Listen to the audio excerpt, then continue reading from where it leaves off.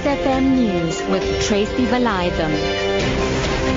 9 o'clock, good morning. 10 police officers charged with the murder and torture of a man they were questioning are expected to apply for bail at the Tembisa Magistrates Court east of Johannesburg today. The case relates to the death of Kutazile Mbendu in December last year.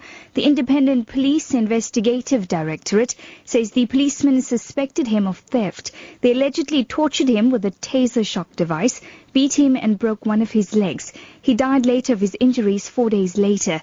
The case comes a week after 8 police officers were convicted of the murder of Mozambican taxi driver Mido Masia in Daveyton, east of Johannesburg.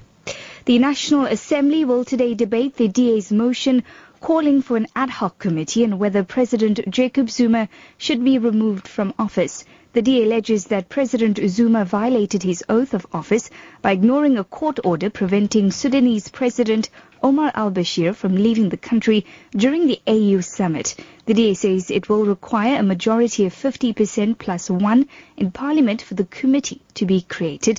Chief Whip John Steenhuisen. We are calling for the creation of that ad hoc committee to investigate these allegations against President Zuma, to pull all the documentation together, to call witnesses, to call President Zuma and those members of the executive who chose willfully and admitted openly that they chose to ignore that court order and those laws, and ask them to please account to Parliament for their actions.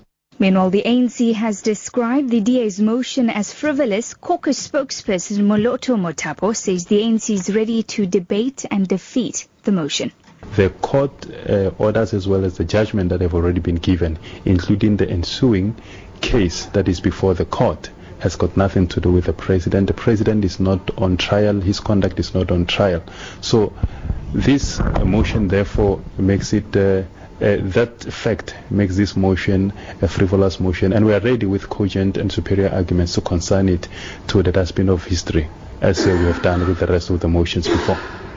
Kenyan teachers have called a nationwide strike following a dispute with the government over a pay hike awarded by the courts. The Kenyan government is refusing to implement it. The teachers' union says its members will not report to work today, the first day of school this term. Sarah Kimani reports. In January this year, the more than 288,000 teachers went on strike. When the dispute moved to the industrial court, the court ruled in their favor, granting them 50 to 60% pay increment. The Kenyan government, however, says it does not have the money needed to pay the teachers, amounting to about 170 million rands. The government, through the National Treasury Minister Henry Rotich, says all 3 options of getting the money would have serious implications on Kenya's economy.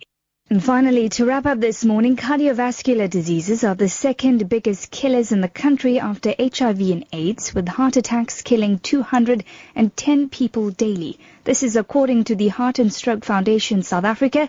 September has been declared Heart Month, emphasizing the most important organ for survival. The theme, Have a Heart, has been adopted to promote healthy living and shed light on healthcare.